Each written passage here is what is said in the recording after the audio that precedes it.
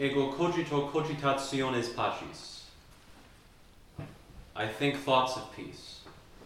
In the name of the Father, and of the Son, and of the Holy Ghost. It's been several Sundays since we celebrated the normal Mass of the Sundays after Pentecost.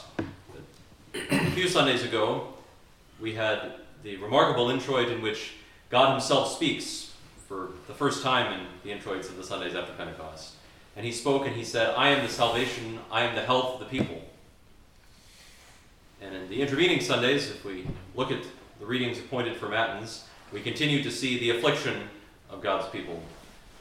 Their affliction in the time of the Maccabees, their affliction in the time of the Babylonian captivity, the prophet Ezekiel.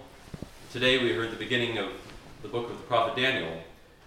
Again, Israel is in exile. Israel is in the belly of the beast, so to speak, in Babylon, in the heart of the evil empire opposed to God and his people. And it's at this moment, as we draw close to the end of the liturgical year, that we have one final introit, the last introit of the entire cycle of Sundays after Pentecost. And in this introit, God once again speaks. And what is it that he tells us? He tells us what mankind has been wanting to know since the beginning of history. What is it that God is thinking? What is God's disposition toward us?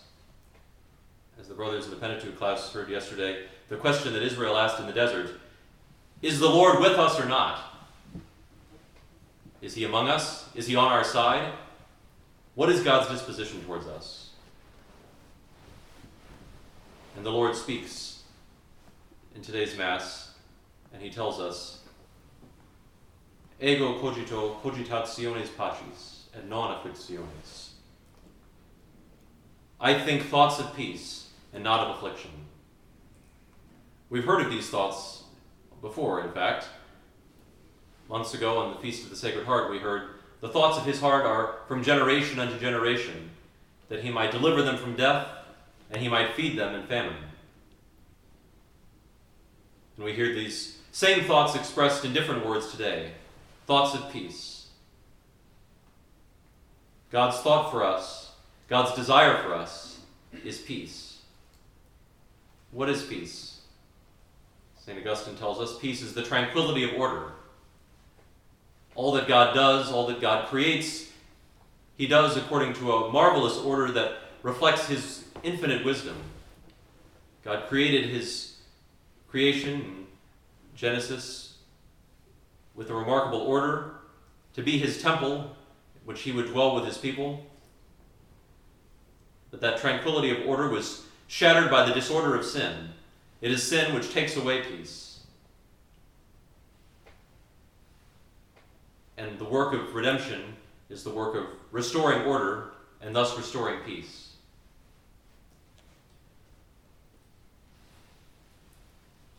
We hear in the lessons of today's Mass how God goes about restoring that peace, restoring order to his creation. Our Lord does this in two different gestures in the Gospel. He's presented with a child who has died and with a more elderly woman who's suffering from a constant affliction that causes her to be ritually impure. Both of these things represent a kind of death.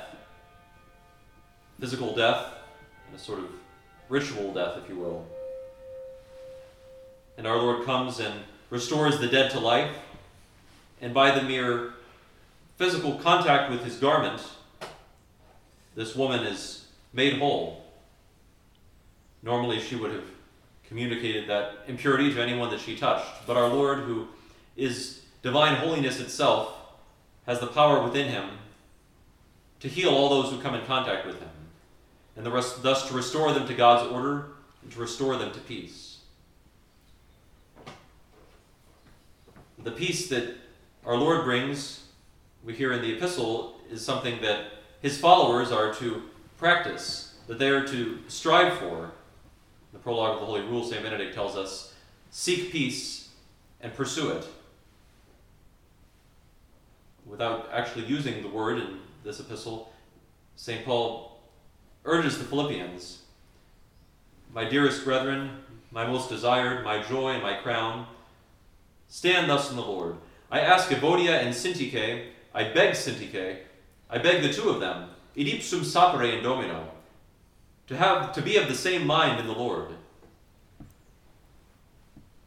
Someone could write an imaginative story about what was going on between Evodia and Syntyche. Who knows? But they've been immortalized for us by the Holy Ghost in this letter of St. Paul, as he asks them and beseeches them to be of one mind in the Lord. Because he knows that God wants nothing for his church so much as peace. The peace which comes from unity, the unity which comes from the charity of Christ poured out into our hearts by the Holy Ghost. He makes this same prayer to us. He asks us, he beseeches us to be of one mind in the Lord. Because only when we are at peace are we in harmony with the thoughts of God, which are thoughts of peace and not of affliction.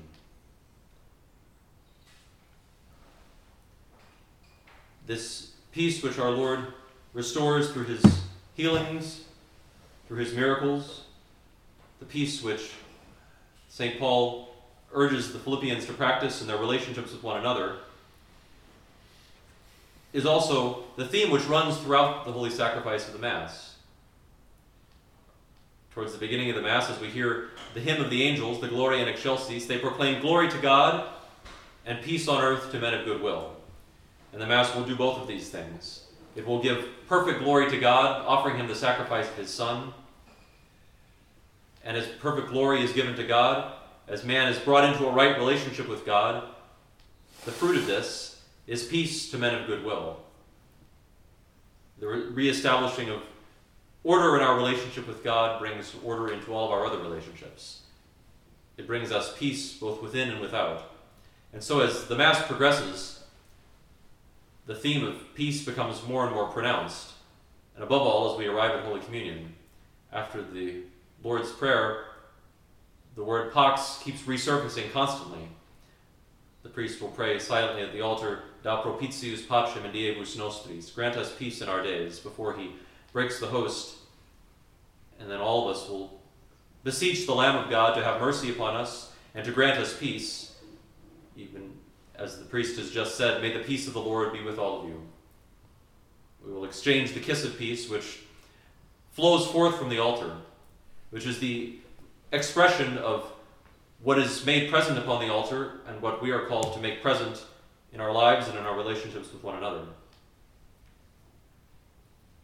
As we receive our Lord in Holy Communion, we are given the source of peace, the peace which flows from the charity of Christ poured into our hearts. Union with our Lord in the sacrament of his love brings us into unity and peace with all of our brothers and sisters who are members of that same body. And so in that moment we are told, Amen dico vobis. Amen, I say to you, whatever you shall ask in prayer, believe that you shall receive it, and it will be done to you. We can ask confidently as we receive our Lord in Holy Communion, because if we approach him with the proper disposition, at peace with God and at peace with our brethren, then he will be pleased to hear our prayers. He hears only prayers that come from hearts that are at peace with him and at peace with others. And if we refuse to live in peace, then we block the efficacy of our prayer rising up to God. But if we open ourselves to receive the gift of his peace, then we can be confident that he will hear all of the prayers which we make to him. Finally, we ask for this peace not only for ourselves, but for those who have passed from this life and are still suffering from the effects of whatever lack of peace was in their hearts. It's interesting that the melody of the introit that we sang in this Mass, and which we'll sing for the next 2 weeks, is so similar to the sixth mode melody of the introit of the Requiem Mass, which we also heard this week and we'll hear again towards the end of the week.